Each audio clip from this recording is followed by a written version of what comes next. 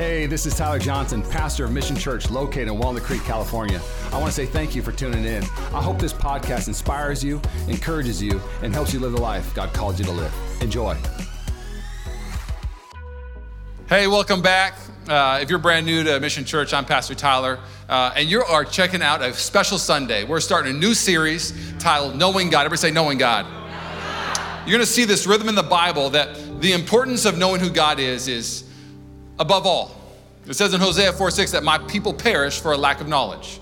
Another translation would say my people are held captive for a lack of knowledge. And that knowledge is knowing God. You'll see in Daniel, it literally says in Daniel 11 that those who know God have an energy for God. You ever met an apathetic Christian? They just don't know God. But those who know God, it says they'll have strength and they will take action. I love what it said in Revelation when we were in the Making of a Great Disciple series. Literally, the way that Jesus wanted to change people's lives is he was inviting them to lunch. Get to know me and I'll change your life. There's something about knowing God. Now, real quick, we're gonna be finding out who this God is in one book. We're gonna be in one book for a while. It's the Gospel of John. So I feel like I gotta do some teaching real quick. So who wrote the Gospel of John? If you cracked the code, his name was John. Good, very smart church. Now, John was a fisherman, but he was a fisherman and Jesus took him and made him a masterpiece writer. And what I mean by that is that you need to know something about cultural context, is that the Christians of this day were seen as barbaric and ignorant, that they were seen as less than in the education world. And so that you had these philosophers, and one of the groups was the Plato philosophers, so they called the Platonic philosophers.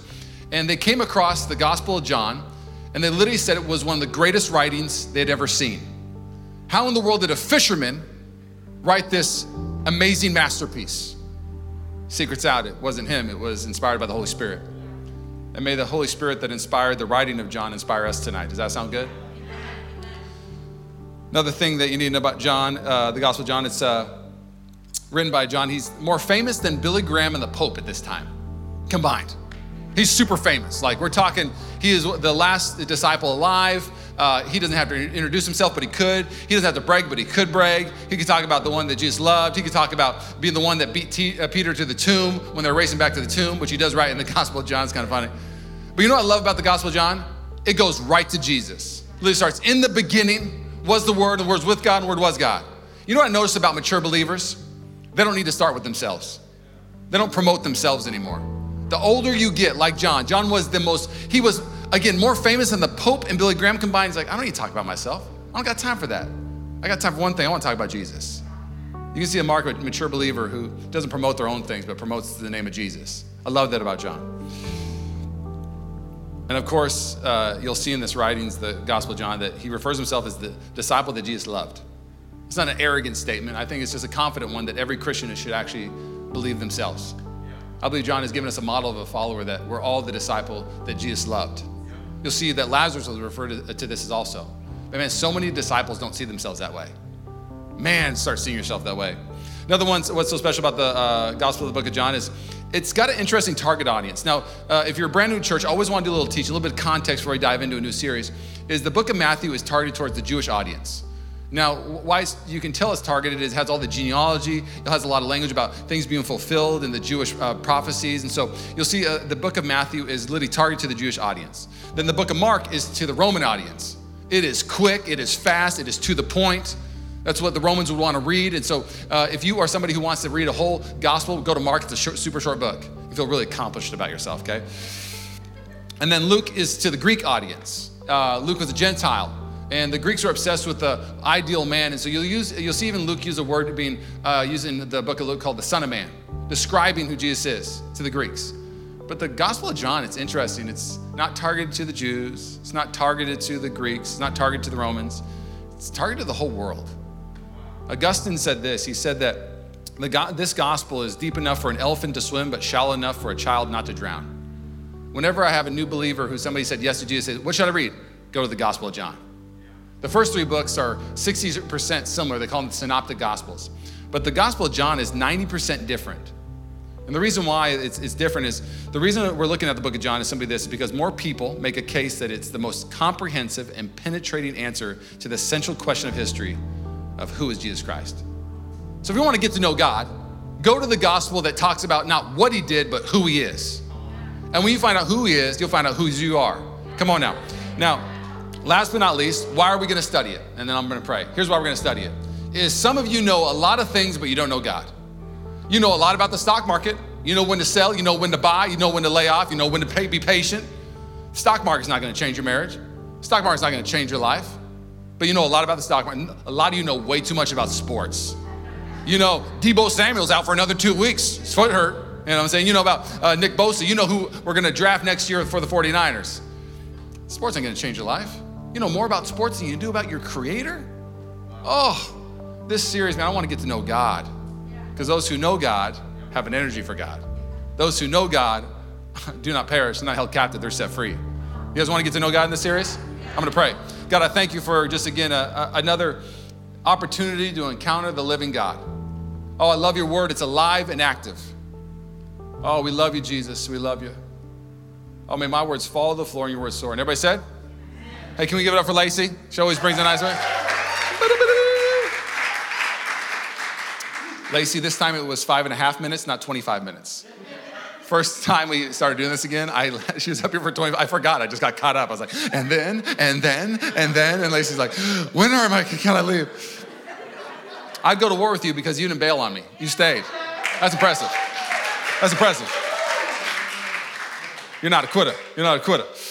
All right, let's get to work. I got 24 minutes on the countdown clock. If you have your Bibles with you, we're going to be reading out John 1 NIV. If you don't have it, I'm going to read it, and you can listen. Here we go. In the beginning, stop. Our God is about new beginnings. Man, I don't know about you, but I love new beginnings. I love new opportunities. I love fresh beginnings. In the beginning was the Word, and the Word was with God, and the Word was God. He was God in the beginning. Through him, all things were made. Without him, nothing was made that has been made. In him was life, and that life was the light of all mankind. The light shines in the darkness, and the darkness has not overcome it. Come on now. There was a man sent from God whose name was John. Not the apostle John, the disciple John, but John the Baptist, okay? He came as a witness to testify concerning that light, so that through him all might believe. He himself was not the light. He came only as a witness to the light. The true light that gives light to everyone was coming into the world. He was in the world, and through the world was made through him. The world did not recognize him. How in the world did a fisherman write this? Holy Spirit, here we go. He came to that which was his own, but his own did not receive him. Yet all who did receive him, to those who believed in his name, he gave the right to become children of God. Children born not of natural descent, nor of human decision or husband's will, but born of God. And this is a big one here. The Word became flesh and made his dwelling among us. We have seen his glory, the glory of the one and only Son who came from the Father, full of grace and truth. Stop. Can I get an amen? Amen. What'd you do if I just read the whole book? John, buckle up today. All right.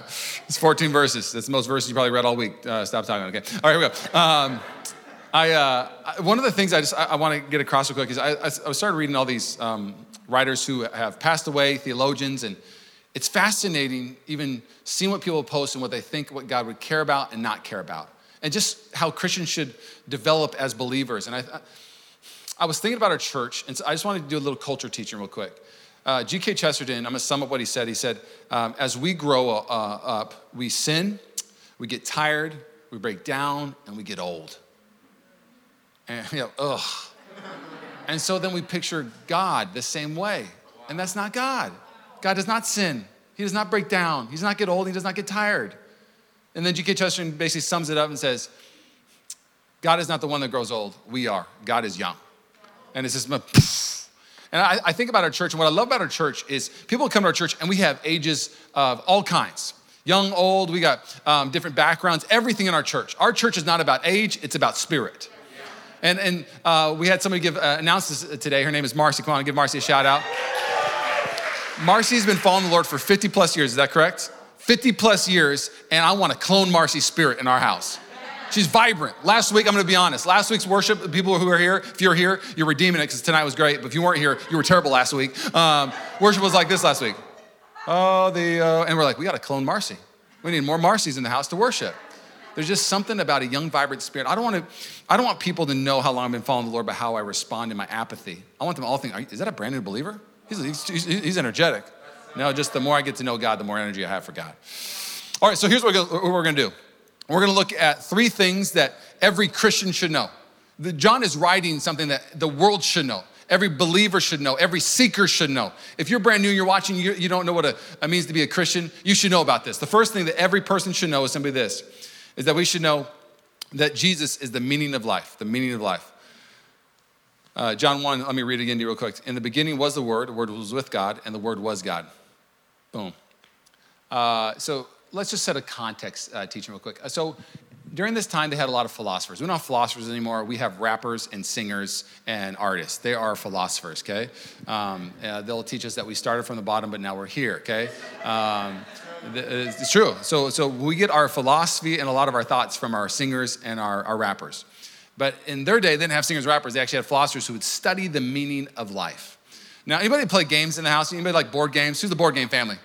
We love games in our family. AKA, I love games, so Rachel has to play. She's an only child, so she likes solitaire, okay? Real talk. She don't want to play with nobody else, just wants to be on her phone. Only child's in, okay? I'll be like, we should have game night. She's like, I'm good. I'm totally fine right now. But when we do play games, one of our favorite games is this game called Balderdash. Anybody play Balderdash? If you've never played Balderdash, we're gonna play tonight. Right now, literally gonna play. You came to church, we can't play a game tonight. We're literally gonna play Balderdash for one turn. Now, if you've never played Balderdash is this game where you get a word, and then there is a real definition of that word in the group of all the things that are going to be submitted. So the word could be, let's say, camera. Let's just act like you never know what the word camera is, okay? And so camera is I don't even know how to describe camera, a metal thing that records stuff. Pretty good? That's why I hate the game. I hate the Balderdash. And then other people could write for camera a French poodle in the 1900s, okay? And you'd have to pick your definition out. That's a terrible explanation of Balderdash. Let's just play, okay? I hate the game Balderdash. Rachel loves it. I'm terrible at doing fake definitions. So this is what would happen. You'd grab a card, and the word that I grabbed from Balderdash for tonight is the word spong. Everybody say spong. So I'm gonna give you 4 definitions for the word spong, the meaning of spong. One of them is correct, the other 3 are incorrect. If you guess the correct one, you win in Balderdash. If you guess the incorrect one, you're a loser, okay? Here we go. Pong. Oh, excuse me. Sorry. Spong. Not very good at the game, Balderdash. Spong. 4 definitions. First one, a European cleaning tool. Spong, a European cleaning tool. Second definition, spong, a first century toy, similar to a slinky. Okay? Spong, an irregular, narrow piece of land. Spong, someone who spits beats. Spong. All right, so if you think it's a European cleaning tool, spong, raise your hand. Okay, we got a good amount. Okay, it's funny. Only one hand went up at first, and I was like, okay, I'm not an idiot. I'll take that one too. All right, there's about 10 of you. Way to be a trend. Okay, so a European cleaning tool, we got about 10 of you. A first century toy, similar to a slinky. Who thinks that one? Oh, the most of you think it's okay, spong. Okay, fantastic. Third one, an irregular, narrow piece of land. Who thinks that one? Okay, I would say that's tied maybe for first, second, or third. And then I feel like you guys raise your hand for every single one. That's not how the game works. Last but not least, if you think spong is someone who spits beats. Josh Harper. Spong is someone who no, it's not. You always have the person in the game that wants to do a funny definition just to make people laugh because they don't know what to do. The winner is an irregular, narrow piece of land. That's what a spong is. Woo, you're the smart people. The rest of you lose. Terrible game, right? It's not that much fun. It's an okay game. So for an hour and a half, we'll play that game, and whoever guesses the most wins on the board, and you win Balderdash. Blah, blah, blah, okay? The philosophers were playing a big old game of Balderdash when it came to the meaning of life. Give me the definition of why we're alive. And the word they would define it is the word logos. It's the Greek word is what we get from here. In the beginning was logos, and the word was logos, and the word logos was with God, and the logos was God. So you would have 2 groups. It was the Stoics and Epicureans. The Stoics were sitting there and they're like, what is the meaning of life? We got to figure out a definition. We got to define it because we got to define why we're alive.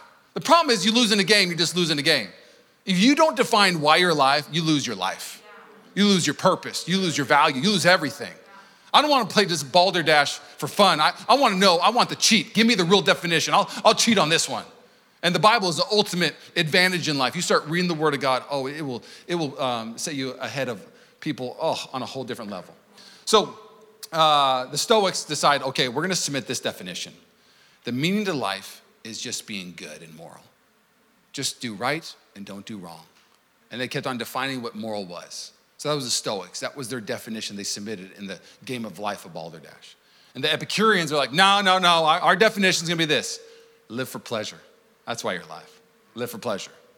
And so these philosophers, the loudest ones became the Stoics and the Epicureans, and these are the ones that the world started listening to the most. You had to pick one.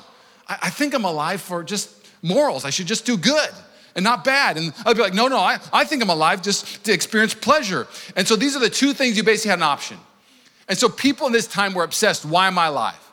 And so God uses John to author the reason why you're alive, and he says, here is the definition of logos. And it's not a definition, it's a person, and his name is Jesus.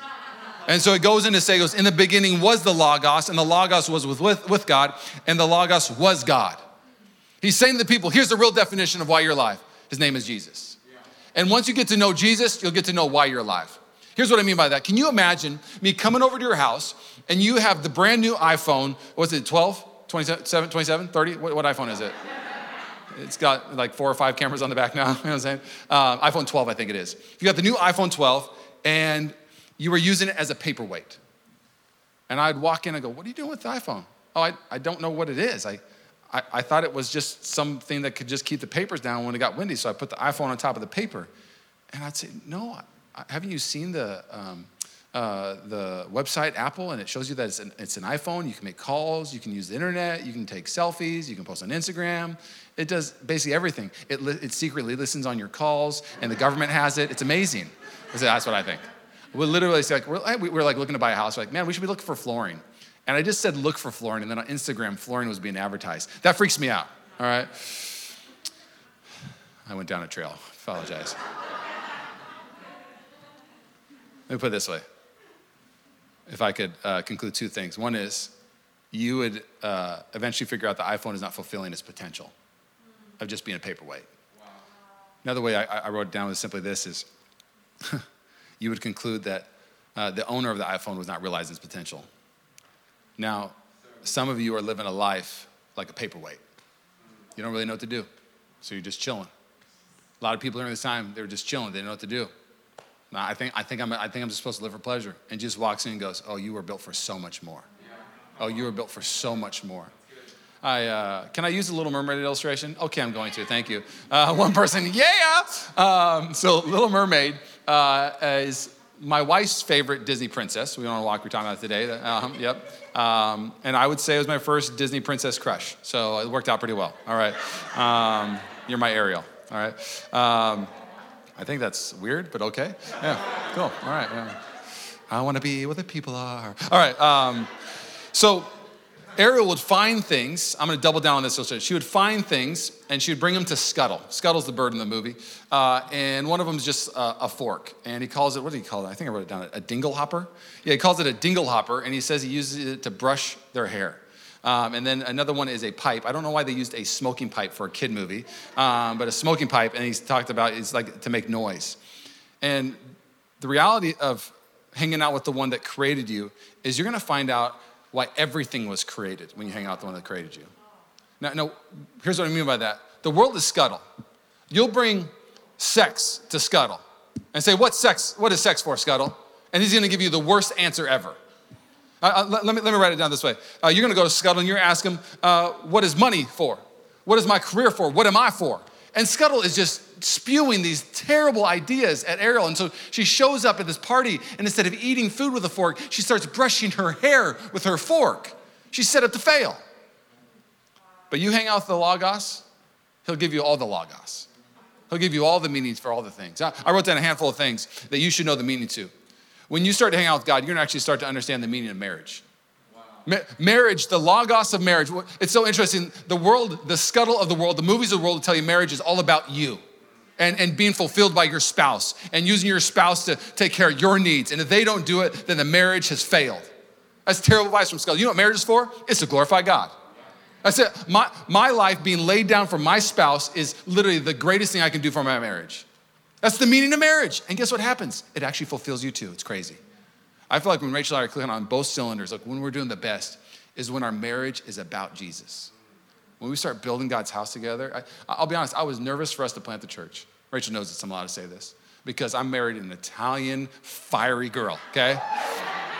And I was like, we're about to work together, like really work together. And like somebody kind of has to lead out of this. And so I'm gonna pick me because that's what the Bible says to do. And I'm gonna be the senior pastor. And so I just like, I love my wife, but I didn't how do I ask her to do something? Or, we'll do it together.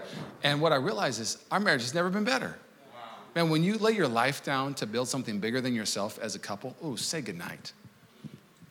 You need to know the definition of singleness. The world tells you singleness is this or singleness is that. Oh, the Bible shows that singleness is dangerous in a good way. Literally, the Bible says that those who are single have more time to build a house and do greater things. I was a better pastor when I was single. I'm sorry, people, I don't got time for you anymore. Not as much. But literally, it shows that those single seasons are seasons of developing. It's a good thing. It's not a bad thing. This is the logos of it. Another one is simply this. Is if you hang out with the meaning of life, you'll find out that money, it's not about you. The Bible, when it talks about money, it's talking about you're blessed to be a blessing. When God gives you things, it's not so you can acquire more things. He gives you things so you can actually be effective with those things. So when things come into your hands, know the meaning of money is not to acquire more, but it's to bless more. Another thing I'll tell you, when you hang out with the logos of life, the meaning of life, you'll find out that politics, I'm gonna go there, cool, okay, sweet. That politics are not the way, the truth, and the life. That you actually read the Bible and it shows in politics that God actually puts them in place to help us govern the land. Not to become the idol of the land. Right. Another thing you find about the logos is church. The church is the vehicle to change the world. It's not about you. Can I be honest? You should pick your church very carefully. I hope you pick Mission Church for a number of reasons, but one of the reasons why you should pick Mission Church is you go, you know what? I found a church that wants to change the world, and I was built to change the world. You shouldn't pick a church just because you like the songs, even though we have great worship leaders. You shouldn't pick the church just because you like the messages. I think they're pretty good. You shouldn't pick the church just because it's the easiest drive. You should pick a church where you go, Lord, you said that the church is what is going to defeat the gates of hell, that the church is going to be the vehicle that will change the world. And I am a part of the church, that I'm a living being connected to a whole body. So if that's what the church is and that's the meaning of the church, I should pick my church very carefully. Does that make sense? When you hang out with Jesus, you take things less seriously than you ever should have, and you take other things way more seriously. It's fascinating to me that people are moving to states for just any reason. I just want to get out of here because it's crazy. Man, God did not have you birthed on this planet, knitted into a place just to get away from crazy things. If God calls you to another church or another place, that's great. But if you're just moving because of comfort, you missed the meaning of life. Church should be a big part of how you process. Does that sound good? Hopefully, as you process, you still stay like, I should actually think, should Mission Church be my church? I heard the Lord. He said yes. Okay, let's go. So first thing is every Christian should know that Jesus is the meaning of life. Second point, there's going to be quick, the intro to the series, is every Christian should know Jesus is light. Jesus is light. Everybody say light.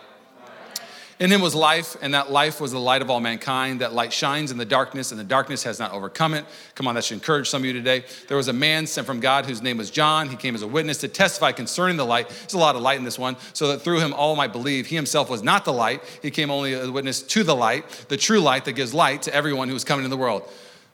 A lot of light there. Anybody ever watched the cartoon Care Bears?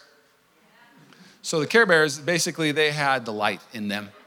And when bad things would happen, they would give you the Care Bear stare, and then the light would go out and it would heal people. It would fight the enemy. And it was like I actually liked the TV show. I don't know why, but I did. And then sometimes when it was a big enemy, you had to get all the Care Bears together and they do the Care Bear stare together. What's interesting is that a lot of people are told that they have everything they need inside of them. Everything that you need to accomplish this world, it's inside of you. You're strong enough, you're good enough, and it's inside of you, and you can go conquer this world. And this is saying, you don't have the light. You don't have the victory. There's one that wasn't the light, was pointing to the light, because the light needed to come, because the light is the victory. The light leads, the light exposes, the light brings victory. Every Christian needs to know that they don't have light in them. They need the light to come in them. And so I'm gonna share 4 groups that thought that they were the light, because they were trying to manufacture light. One of the groups was the Essenes. And we see this today. The Essenes had this thought, well, okay, we're the light. And really true light is, if I was in charge, you ever say this? If I was in charge, everything would be great. That was the Essenes. Well, if I was in charge of this room, if I was in charge of this, if I was in charge of this workplace, if you're working at a business, oh, it's terrible. If I was in charge, it'd be better. That's a God statement. You're not God. You shouldn't be in charge. God's in charge.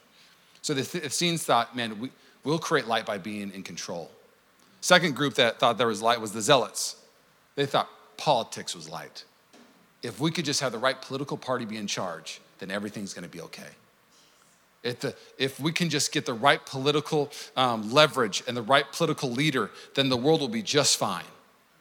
That's the Zealots. They want to create their light through politics.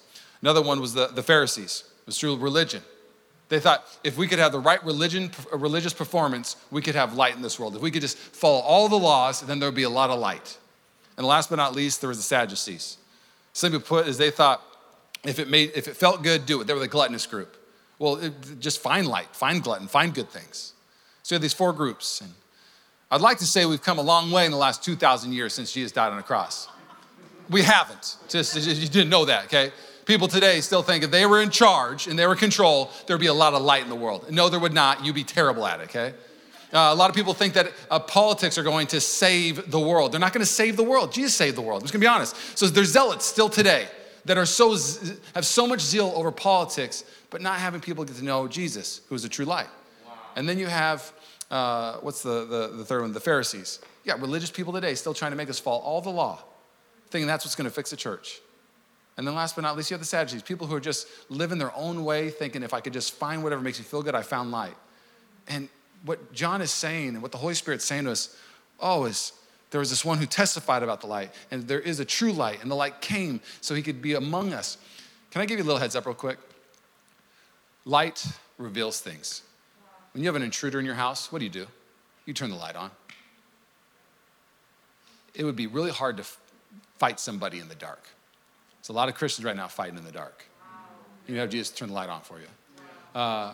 You know what I like about light? It leads you, it guides you. It's the lamp that guides your feet, guides your path. A lot of Christians just walking around aimlessly right now. Man, you need some light. You think about what sun does to plants. It helps them grow.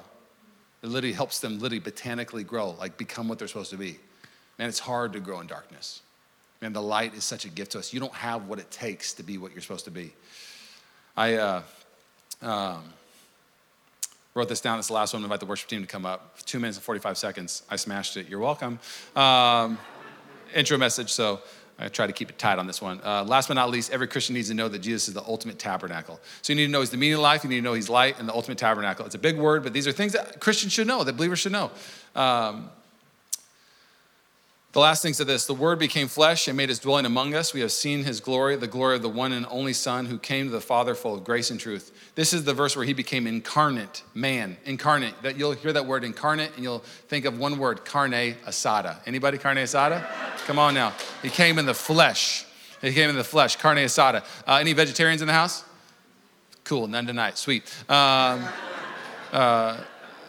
I love Isaiah. It talks that we're going to have a huge feast with meat, okay? The carne, all right? So Jesus comes in the flesh as man. And I want us to focus on these two things. The word became flesh and made his dwelling among us. We have seen his glory, the glory of the one and only Son who came to the Father full of grace and truth. It's interesting. Religion is, if I could just define it real quick, it's man's made a way to get to God. It's man's way to get enlightened. They're trying to lighten their own load. They're trying to climb a ladder to get to God. But God's way was not religion to get to him. It was Jesus so he could get to us. And so this verse is blowing up religion on every level, saying religion will never get you to God. He came to dwell among us. Now, there's a couple things you need to know about this dwell among us thing. First thing is this, is that in the Old Testament, there was this thing called the tabernacle. And it is where you would go to encounter God. Now, the high priest could go once a year to the Holy of Holies and go actually offer a sacrifice. There was a cost to actually get in there. It would be your best goat or your best bull, but you'd have to sacrifice it so you could actually encounter God. And so when John the Baptist sees him, when John describes this depiction of Jesus being seen, he says, "Behold the tabernacle, the glory of God." Now it's not once a year we get to see him, it's 365, 24/7.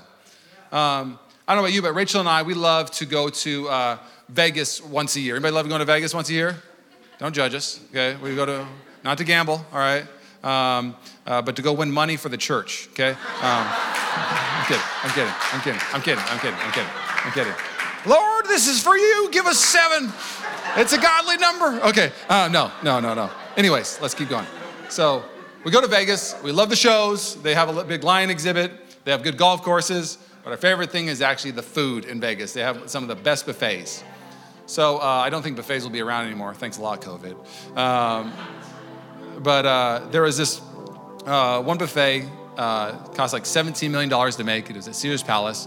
And Rachel and I, every year, are like, oh my gosh, we're gonna go there. And this buffet has king crab legs. It's got rack of lamb, prime rib. I mean, it's got 5-star things. It's $50 a head, but they're losing money, but they just want you to come to the casino because people do gamble there. Not Rachel and I, we evangelize. But we get so excited to go to that buffet, and you save up for it. You can't go to those kind of dinners every night. I don't got that kind of dime. I got that kind of scrap. And so you go there, and you just have the best time. You feast on it like crazy. And it's a once-a-year kind of thing that we enjoy. Now, to the Christian audience, the more you get to know God, the more you understand how big of a deal this verse is, that he became the ultimate tabernacle. Is once a year, they would look forward to seeing the high priest go in to intercede on their behalf, to fulfill the longing in their heart for this thing called peace. They didn't have peace. They were starving for peace. And so the priest would go in, and the smoke would come up, of course. And what Jesus did is he said, guess what? You don't have to fly to Vegas anymore. Guess what? You don't have to come to the buffet anymore. The buffets came to you. And not only that, the buffet, it's not unhealthy food. It's the greatest spiritual diet of your life. The thing that you desire, you're starving for peace. You're starving for purpose. You're starving for fulfillment. Well, the tabernacle is now open 365, 24/7, and it's paid for, and you can come anytime you want. This is an amazing promise from God. Every Christian should know this. Every Christian should know this. When you get to know God, you're gonna wanna hang out with God more. And I just wrote down a couple thoughts. It says that he came with full of grace and truth. In the Old Testament, the tabernacle was full of law, and it was a shadow, it was pointing to Jesus. So the Old Testament, the tabernacle was law and a shadow, and Jesus was full of grace and truth. Can I just be honest real quick, if you're watching at home, if you went to a religious church that was just full of truth, you probably left it and you're like, I can't stand it. And then you just started doing anything and everything. And then you try to find maybe a church that was called the Grace Church. We just love grace, only grace. You can do whatever you want because there's grace. And so the church was full of grace, but had very little truth. Some of you grew up and you went to a grace church, or you've been around grace churches. It's full of grace, but there's no truth, and you haven't been growing, and you're at a grace church in the sense that they're full of grace, but no truth. And so you're doing whatever you want to do with with the girls you're dating and the guys you're dating. You're doing whatever you want to do with your finances. And you're asking yourself, why is it that I'm not flourishing? Why is it that my relationships are terrible? Why is it that my finances and my career, everything about me, why am I still in the same spot? Because you can't be full of one and not the other. The perfect diet is grace and truth. Truth is the standard of the house. We're gonna go through this book, and you're not gonna like some of the things I say. I'm not looking forward to saying them to you. But truth has to be the standard of the house. Do you think God needs to change, or do you think we need to change? Come on, I have been toiling over this series because I know I'm going to say things I've never said at Mission Church to an area in the Bay Area that thinks they're so smart on how to do life. They're so smart on how they should navigate all their things. They know this is how you should do this and do that. Oh, the word of God is gonna challenge you. Oh, you must be full of truth. But the spirit of how we're gonna go about it is we're gonna be full of grace. We're all on our journey. We're all falling short somewhere. It's all good. Oh, that's truth, I didn't even know it, my bad. All good, let's keep going. Full of grace and truth. And when you actually start to live a life full of grace and truth, oh, you're gonna start taking back ground. You're gonna start growing. You're gonna start having an energy for God. You're gonna start flourishing in a way you never thought you could. If you're at home today, man, Jesus loves you so much. He came and dwelt among us so you could actually just say yes to him. You don't have to do anything religious today. I wanna give everybody an opportunity in the room and at home to say yes to Jesus. This is what's so amazing about this moment is the tabernacle was this exclusive thing. It's no longer exclusive. It's for all. If you wanna say yes to Jesus, you want to get rid of this angst and anxiety, and you want peace in your soul, the only place you find real peace, and his name is Jesus. If you want to say yes to heaven, no to hell, yes to blessing, no to cursing. If you want to say yes to salvation, if you're watching at home, type yes in the YouTube. Tell your friends right now, I'm saying yes to Jesus today. Oh, it's the best decision you could have. Online, say yes. We're going to have somebody follow up with you. Will you bow your heads with me? God, we thank you that you're the one who said yes before we did. You gave the yes way before we ever could. And because you said yes, now we get to say yes. God, we thank you that you give us the opportunity to find the meaning of our life and the meaning of why we're alive. Oh God, we love you. Oh, as we worship, Lord, may we worship as repentant sinners, knowing that we are saved from death to life. Oh, you are light, nothing else. And everybody said? Thanks again for listening to the Mission Church podcast. If you enjoyed it, make sure you subscribe so you can keep up on our weekly sermons. If you're in the Bay Area, we invite you to come join us on Sundays. You can find all the details on our website at missionchurchca.com. Again, thanks so much for listening, and we hope to see you soon.